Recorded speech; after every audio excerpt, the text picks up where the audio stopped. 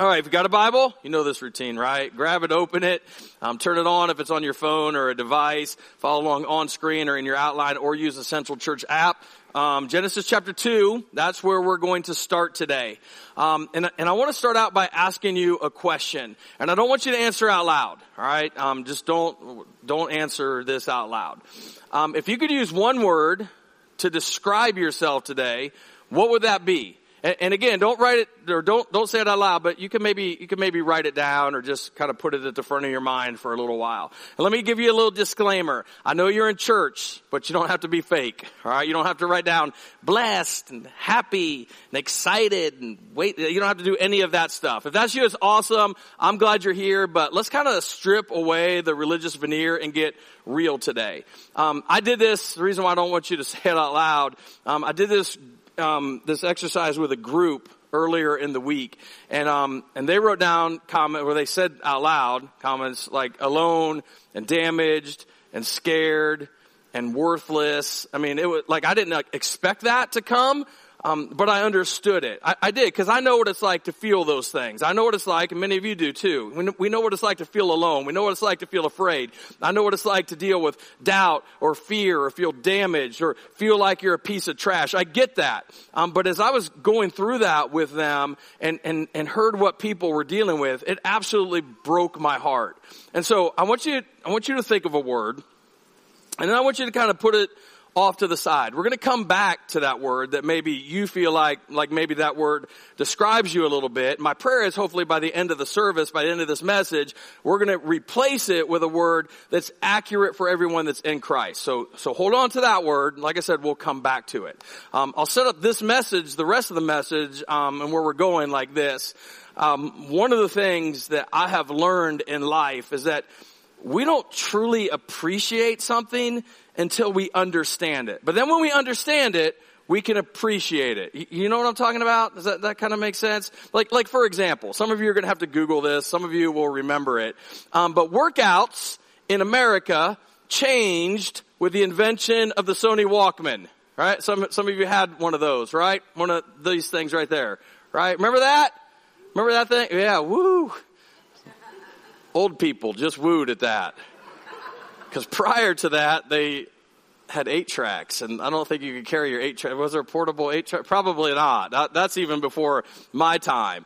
But the Sony Walkman, you could put that, you could get your cassette tape, and some of you don't even know what that is. And you could put a cassette tape in that, and you could listen to the Rocky soundtrack and Eye of the Tiger, and you could work out, and it was awesome. The problem was, as we know, like with many CDs or records or cassettes that you buy, there's only really like 1 or 2 really, really, really good songs that hype you up on every album. And so on a cassette, they were usually on opposite sides of each other, but not in the right opposite side, right? If they were on the right opposite side, you could listen to one, flip it over, and it'd be right there ready to go. But they didn't do that. And so you were constantly flipping and rewinding and fast forwarding and trying to get to the song and do all of that. And it was kind of a pain. But then came the portable CD player. And the CD player was awesome because you could skip backwards and forward to the song you wanted to listen to. The problem with the CD player was it itself skipped, right? You were on the treadmill, or you were working out, or you were just walking, and you're listening to music, and that thing's just skipping all over the place. Then they came out, remember this? They came out with the anti-skip CD player. Remember that? And you put that thing on your side, and it looked like a VCR. Like the thing was just huge. Like you walked with a limp carrying that thing. Remember that? How many of you remember that? Like you had to work out just to carry your portable CD player. But then they came out with the iPod, right? Now some of you don't know life without an iPod. I'm pre-iPod, all right? How many of you else are pre-iPod? Okay, look around, all the young people like don't even know what that's like. I remember when I first heard about one, and you probably do too. I remember hearing about it. A friend told me it holds 1,000 songs. And I'm like, who would want 1,000 songs? What would you do with 1,000 songs? And now we have Spotify and Amazon Music and all that other stuff. But that's what I thought. Who wants 1,000 songs? And then I asked him, I was like, why would I want one of those when I've got this incredible anti-skip CD player? And so I told him, I literally said, this is the dumbest thing I ever heard. And then I said, like what everybody says, that's never going to take off, right? It's just never going to happen. Then a couple of weeks later, maybe within that time frame, I'm at the gym and I see somebody with an iPod. And he's like, hey man, you ever seen one of these? And he showed me how it worked, and it had the little dial and all that stuff in it, and it clicked as you went around, and you're like scrolling through all the songs. It was absolutely crazy. I was like, man, that thing is awesome. And so I left and I drove to Best Buy and I paid $450 for one. I did. I bought an iPad. 6 months, same as cash. Probably not, but it's like $450. Like that's how much the first one cost. Like it was absolutely insane. But I got one. You know why? Because I understood it. And I was like, man, this thing is awesome. When you understand something, it's easier to appreciate it. Would you agree, yes or no?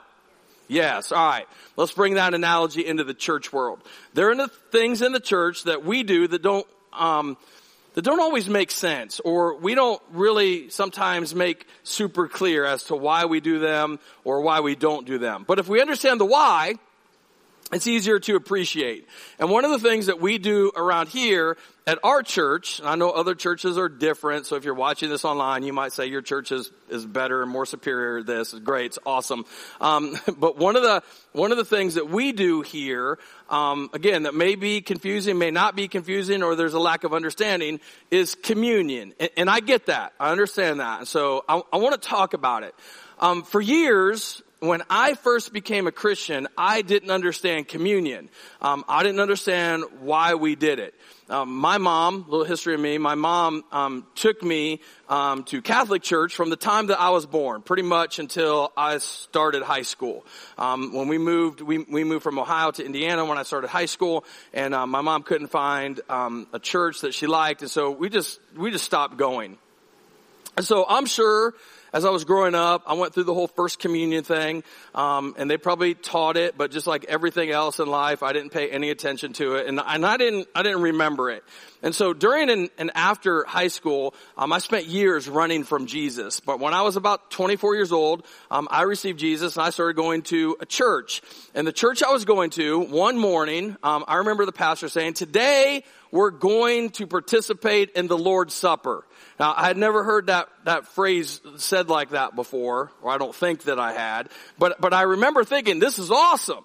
Because the church that I was going to, it was one of those churches, and the thing I loved the most about churches was the potluck dinners that they would have all the time. You know what I'm talking about? Like they would just feed you, and people brought like their best stuff. Like that was it. Like the church thought, bring your best to the Lord, and that's the only thing the best that they brought was their food. But it was okay. It was great. And so I thought we were getting ready, like legit. I 100% didn't know, and I thought we were going to have this big luncheon or whatever. And so we're in the service, and at the end of the service, they pass around some juice and a cracker. Right? And the pastor said, now we're going to celebrate the Lord's Supper. And so I've got juice and I've got a cracker. And I'm thinking, man, the Lord must have been really skinny if this is all he ate. Because I didn't understand it. And so for the longest time, like I really didn't understand what the Lord's Supper was. We did it, but I didn't really get it. And I really didn't understand the meaning behind it. And so one day, I was actually in Bible college at this time. I'm like, I gotta figure out where this come from. I gotta fully understand this. And so I began to study it out. And I found it actually has its roots in Genesis. See, some people think it's something that Jesus started. Jesus didn't start it. He changed the meaning of it, but he didn't start it. It has its roots all the way back in the story of not Exodus. A lot of people say it started in Exodus, but not even Exodus. It's all the way back in the very first book of the Bible in Genesis. In Genesis chapter 1. We're told that God created the heavens and the earth. He created the animals, the birds, the water, the sea, the fish, all of that stuff. And everything is great. Everything is awesome. And then he created Adam and Eve. And he gets ready to talk. And I want you to watch this, because when I discovered this for the first time, it was life-changing for me in the way that I viewed who God is. And so God created Adam and Eve, and he's getting ready to say his first words to them. And this is what the Genesis account of creation tells us. This is Genesis 2 verse 16. And the Lord God commanded the man, you are free. That's huge. You are free to eat from any tree in the garden. Don't miss this. The first 3 words that God spoke to mankind are, you are free. Now, I'd be willing to bet that the word you thought of to describe yourself when I asked the question at the beginning of the service was not free. Like most likely, nobody in this room said free. No one online thought free. Because we don't feel free, right? Like we feel weighed down with a lot of different stuff that we either did or has been done to us. We feel, I feel lots of other ways, but free is not like one of the ones that just jumps out front. But God's original intention was that you and I would walk in this thing called freedom. He said, you are free. Now, if you really want to break it down even further, the first 5 words are, you are free to eat, which is evidence that buffets are godly and all you can eat sushi buffets are the best. That's another message for another time. Anyway, God told them, there's this one tree, all right, don't eat the fruit on this tree. Because if you eat this one, you're going to, anybody know what's going to happen? You're going to die, right? That's what he said. He's like, just don't do it. Like there's this thing called sin, and I don't really want to get into all that, but it's going to be bad. You don't want to do the sin thing. So don't mess with that. Look at all the stuff, Adam and Eve. Look at all the things you can have. You can have all of this. That one thing over there, just don't touch it. Just stay away from that one tree. Well, sure enough, Eve's in the garden one day. In Genesis chapter 3, the Bible says that Satan comes, disguised as a snake, and says, hey, Eve, what about that tree over there? And she's like, oh, we can't eat of that tree. We can't even touch it or we'll die. And so the devil goes, listen.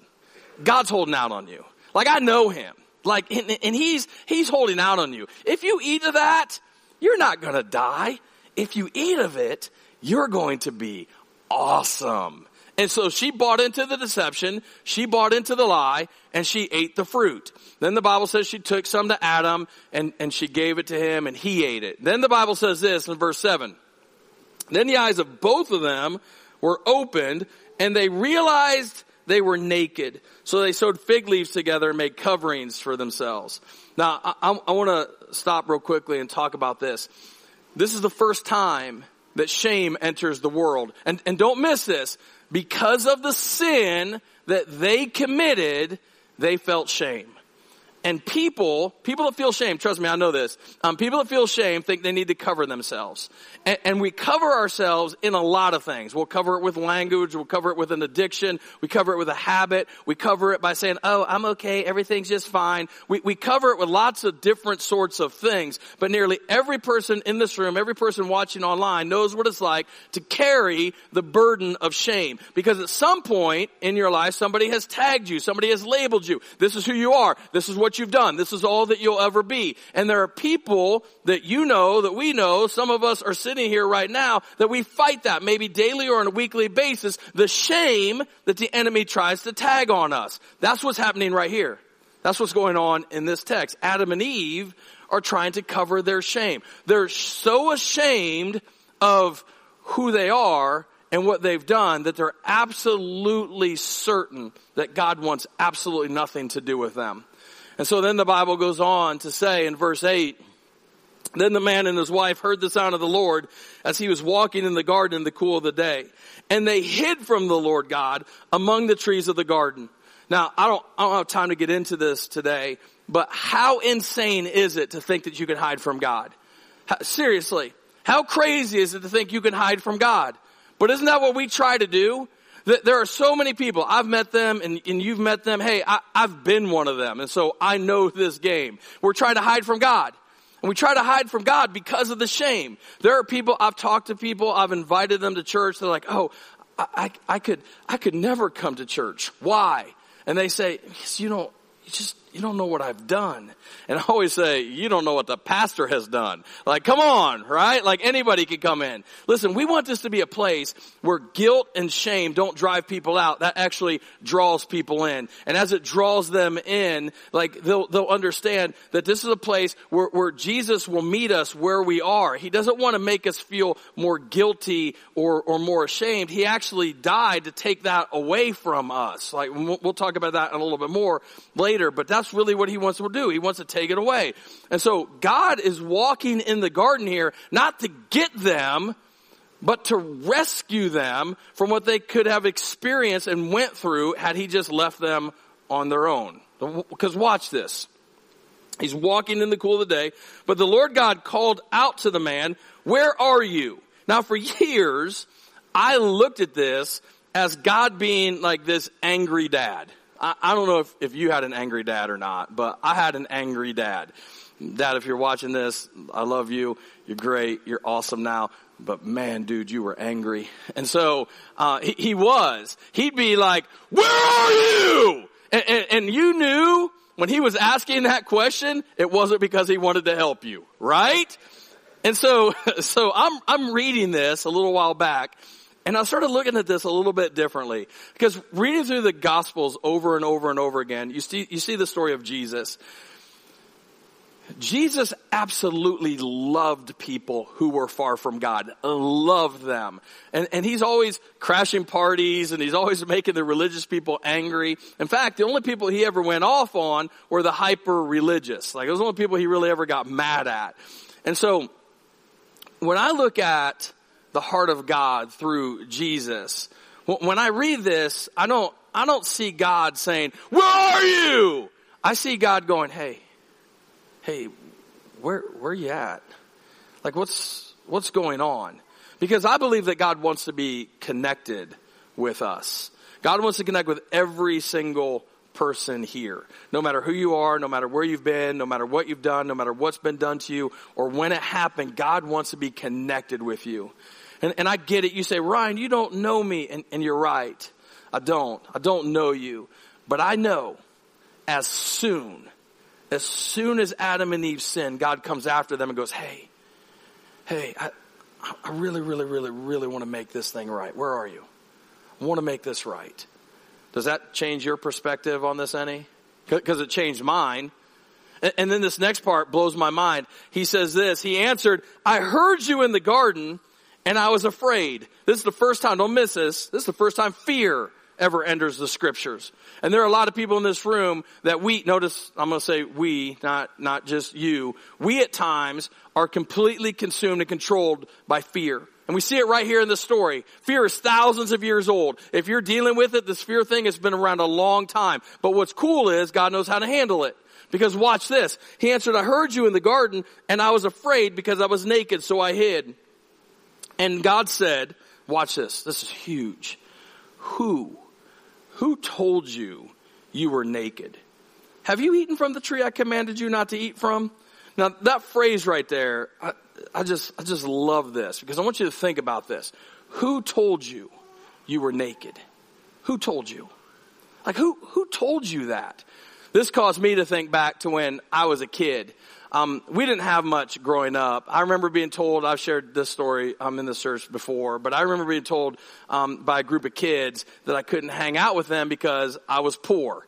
And that was heartbreaking, but it was one of those things that I just couldn't question. Like I knew we were poor. Like when you eat your cereal out of a spaghetti stained Cool Whip bowl, and you can smell the spaghetti as you're still eating like you understand that, right? Like you get it. Like you just can't argue that. And so anyway, it was one of those things like that I knew.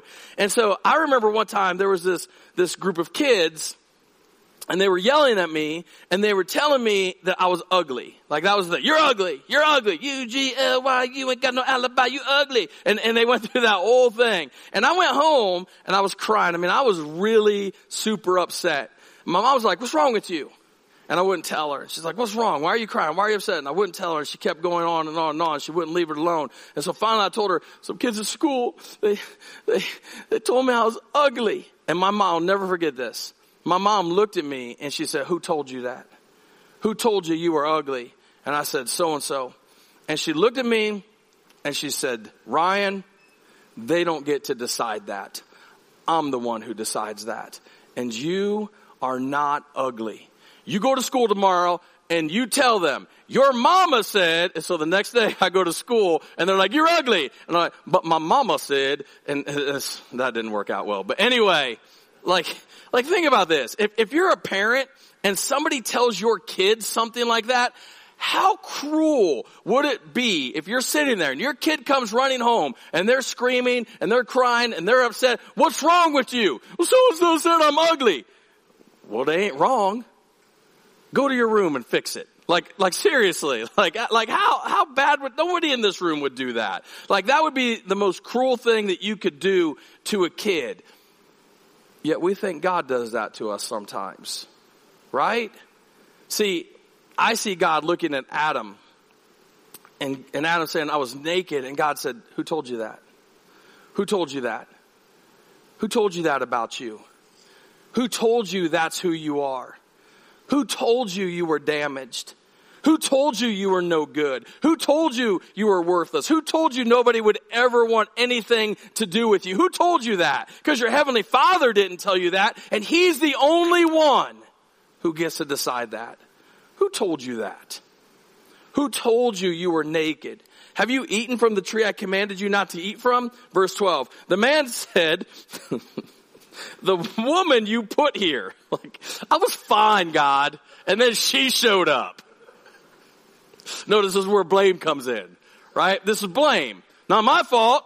God, it's your fault. You put the woman here. So God, I'm going to blame you and I'm going to blame her. Isn't that just like us sometimes? If something's like jacked up in our lives, it's easier to blame God and blame others. God, I was fine until that happened. Like I've done it. We've all probably done it. God, I was fine until my friend died. And now that's the reason I'm living like this. God, I was fine, but this person came along and did this and did that. And so God, now this is why I'm living like that. We often blame God and others. And God doesn't quite buy into that. But He understands what we blame. Because we think as long as we blame, we don't have to deal with the issue. And God says, no. We're going to deal with it. The man said, the woman you put here with me, she gave me some fruit from the tree and I ate it. Then the Lord God said to the woman, what is this you have done? The woman said, the serpent. So she blames it on the devil. We blame it on God. We blame it on others. We blame it on the devil. So you got all three categories of people here that you could blame it on. It gets crazy. So she says, the serpent deceived me. And there are people in this room, there are those of us who have been deceived by someone or something. And so there's this dilemma going on in the garden because Adam and Eve clearly sinned. Yes or no? Yes. And there are always consequences for sin. Always. You choose to sin, you choose to suffer. There are always going to be consequences for sin. Always. God laid it out. But the thought of Adam and Eve being destroyed, right? Because sin always leads to death. As I read through the scripture, I believe it broke God's heart. Because in one sense, He created them in His image, told them not to do something, and then they did it. And when it comes to sin, there has to be a consequence. Somebody has to pay. When it comes to sin, somebody has to pay. Now there are people, I know what you're thinking, I don't know about this. Well, let's play pretend. Let's pretend you go home today. You get home after church and somebody has broken into your house and they have stolen most all of your possessions. How many of you be okay with that? How many? Raise your hand. How many be all right? No hands. You know why? Because no one in this room is like, oh, you know what? Let's not judge. Let's just be godly and holy. Let's not judge anybody. Let's be kind. They probably needed it more than us. We'll just go to Walmart and buy it all back. No. You know what you do? Hey, I'm calling 911 and they better get the SWAT team and some helicopters over here right now because somebody has to pay, right? Let's say you walk out into the parking lot today and somebody bumped into your car, like scratched it and dented it. Would you be okay with that? You don't have to say yes because you're in church. Actually, we're trying it right now. There's one random car that we have dented out in the parking lot right now to see if this illustration plays out. No! You wouldn't be like, oh, we just talked about the grace of God, but I don't have to show it, or I have to, no. Somebody's got to pay. There's this internal sense of justice I believe everyone carries. I believe we carry it because we're created in the image of God. And so what happens? I mean, is God going to destroy Adam and Eve? No. In Genesis chapter 3, verse 21, it says this, the Lord God made garments of skin for Adam and his wife and clothed them. Now, the reason this is so fascinating is because we're 21st century Americans, and so we read right over this. But if you actually dig in, most theologians and scholars believe that the Lord God took and made garments of skin from the skin of a lamb. And so don't miss this. Up until this point in human history, nothing had ever died. But God takes a lamb and sacrificed it and made coverings for Adam and Eve. So don't miss this, don't miss this, don't miss this, don't miss this. Because of the blood of an innocent lamb, those who were marked with sin, those who were marked with shame and guilt were allowed to go free. And that's the foundation of this thing called communion. Isn't it cool? Not cool? I don't know. Maybe I just geek out on this more than you do. But it goes on in the book of Exodus, because in the book of Exodus, the Israelites, they're enslaved to the Egyptians. And God's desire was to set the slaves free. God doesn't want anybody to live in bondage. God doesn't want anybody to be held down by anything. And so God's getting ready to set the slaves free. And he wants them he sets them free through a process. Do you know that freedom comes through a process? Like salvation is immediate, but if you're going to walk in freedom, it's a process. And so God sends these 10 plagues, and you can read about it in the book of Exodus. He sends them on the land of Egypt, and the last one is the big kicker. The last one, plague number 10, God said, I'm going to send a death angel over Egypt, and he's going to kill the firstborn son of every living creature. Now, I'm just kind of curious, men, how many of you are firstborn son?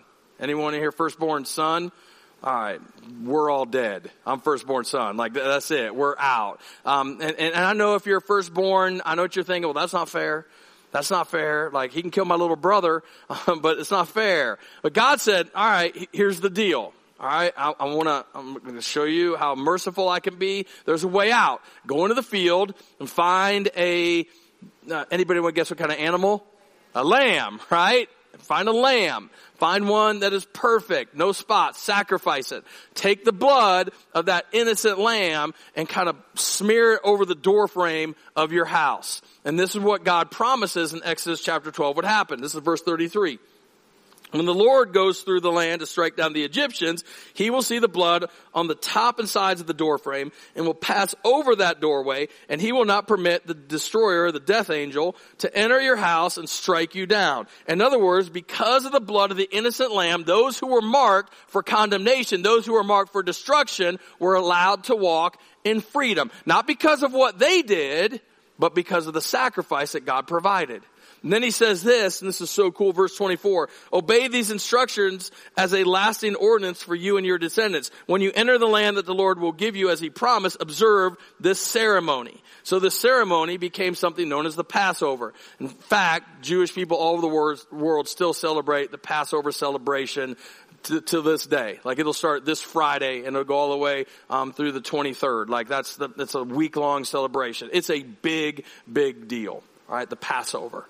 So, with all that in mind, Genesis and Exodus, if you're reading through the scripture and you hit the fast forward button on your Sony Walkman, and you go forward several hundred years, there's this man named Jesus who shows up on the scene. And when he shows up, there's a guy named John the Baptist, and he points at Jesus. And anytime we see the scriptures are always pointing back to what happened, and they're pointing ahead to what's going to be. And so John the Baptist points at Jesus, and the very first thing that John says about Jesus in John chapter 1 verse 29, he says, look, the Lamb of God who takes away the sin of the world. The Lamb of God who takes away the sin of the world. Not the Lamb of God who's going to say some really cool stuff that we put on a t-shirt.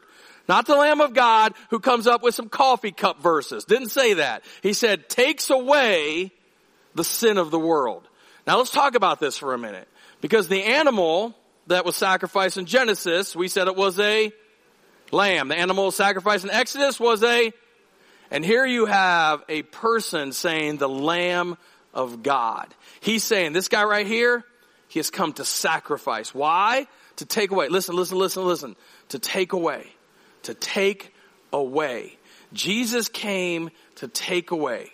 Not to make you feel shame, not to make you feel fear, not to make you feel guilty. Religion, the enemy is the one that makes you feel guilty. And you know this is true.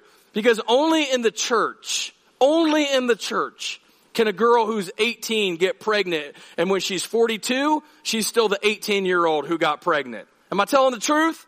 Like only in the church can somebody get arrested for drug possession at 15, and when they're 55, they're still the person who got arrested for drug possession. But Jesus didn't come to remind us of our sin. The Bible says Jesus came to do what? Take away our sin. And so when we come to Jesus, He's not, hey, you did this, and you did this, and you did this, and you did this. He's like, hey, give me that. I'll take that. Give me that. I'll take that. You know why? Because He wants us to walk in freedom. Freedom from guilt. Freedom from shame. Freedom from fear. Freedom. He wants us to walk. That's why John pointed out saying that's the Lamb of God. And the reason He's here is to take away the sin of the world. Take away the sin of the world. That's a big mission. Yes or no? Yes. And so Jesus starts this ministry. And it goes on for about 3 years. And then Jesus celebrated the Passover, what was talked about in Exodus.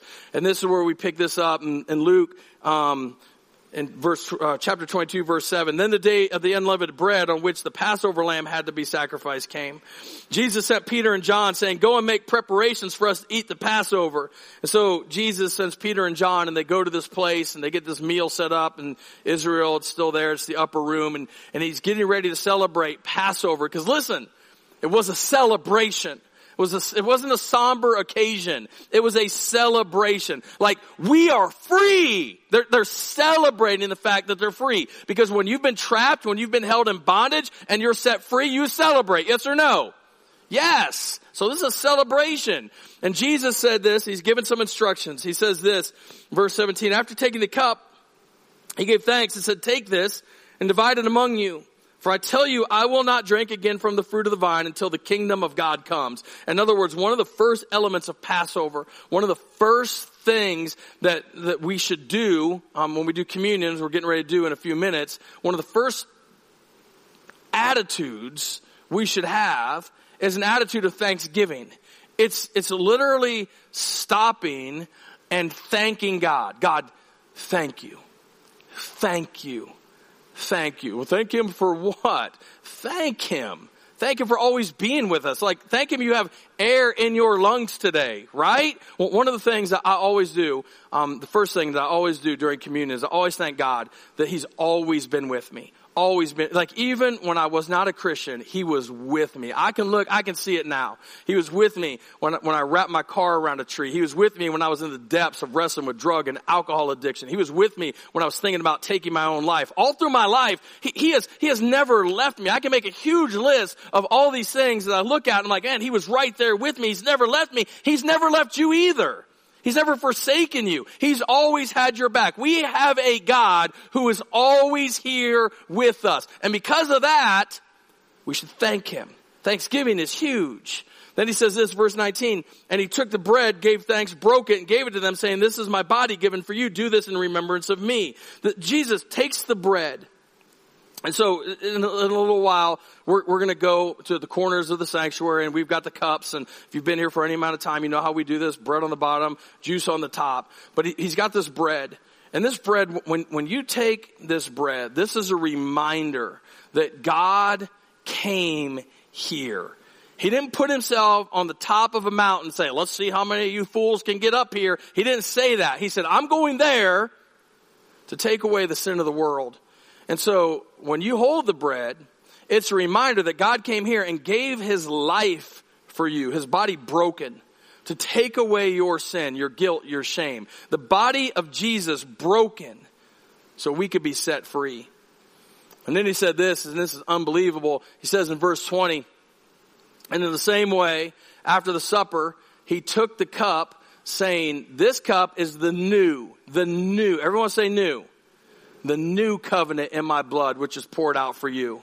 Now, we know the story of Jesus on the cross, and He shed His blood. This is Easter week, and we're going to be talking about it throughout the week. You're going to probably get devotionals. You're probably going to see lots of stuff on Facebook about it. We're going to talk about it next weekend in detail, like His body broken, shed blood. We've heard that, but I don't want you to miss the power of what He's saying right here.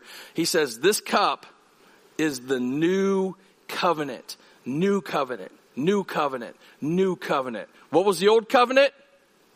The Old Testament, right? The Old Testament. I hear people say all the time, well, I still believe and I still follow the Old Testament. No, you don't. You know how I know you don't? Because you didn't kill a goat this week. You didn't kill a lamb. You didn't kill a bull. You didn't kill a bird. And some of you might be like, I did. Okay. The rest of us didn't. All right. The Old Testament. I'm not dissing the Old Testament. I'm not saying we shouldn't believe it and read it. We should.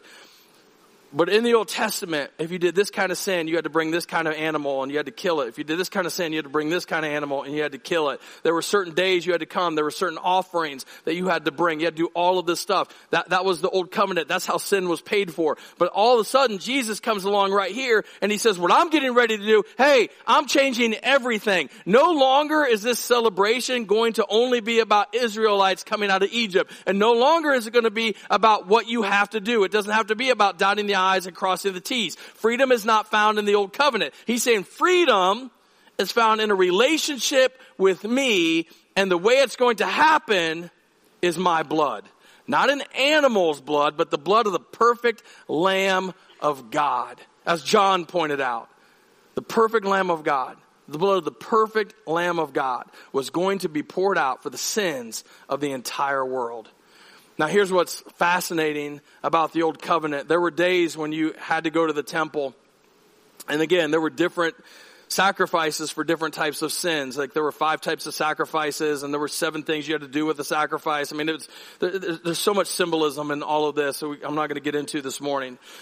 But the priest would come out, like they would sacrifice this, they would sacrifice this, they would sacrifice this, they would go through all these sacrifices. And at the end of the sacrifice, the priest would make an announcement. And tradition says the priest would stand over all the people after the final sacrifice had been made. And the priest would say, it is finished. It is finished.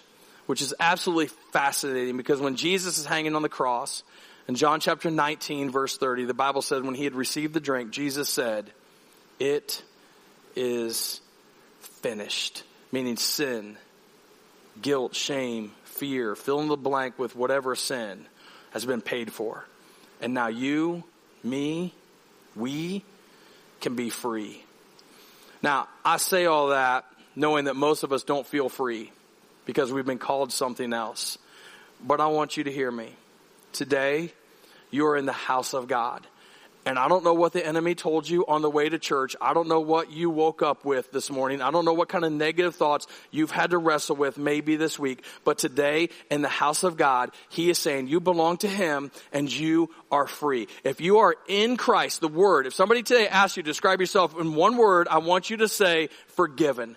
I am forgiven. You know what I did when I was 18, what I did 18 days ago, what I did 18 hours ago, I'm forgiven. Because in Christ, I'm forgiven. I'm a brand new creation. I'm unconditionally loved. I'm accepted. I'm forgiven. I am free. If you're in Christ, you are forgiven. And so in just a second, we're going to take communion. And I want you to celebrate it.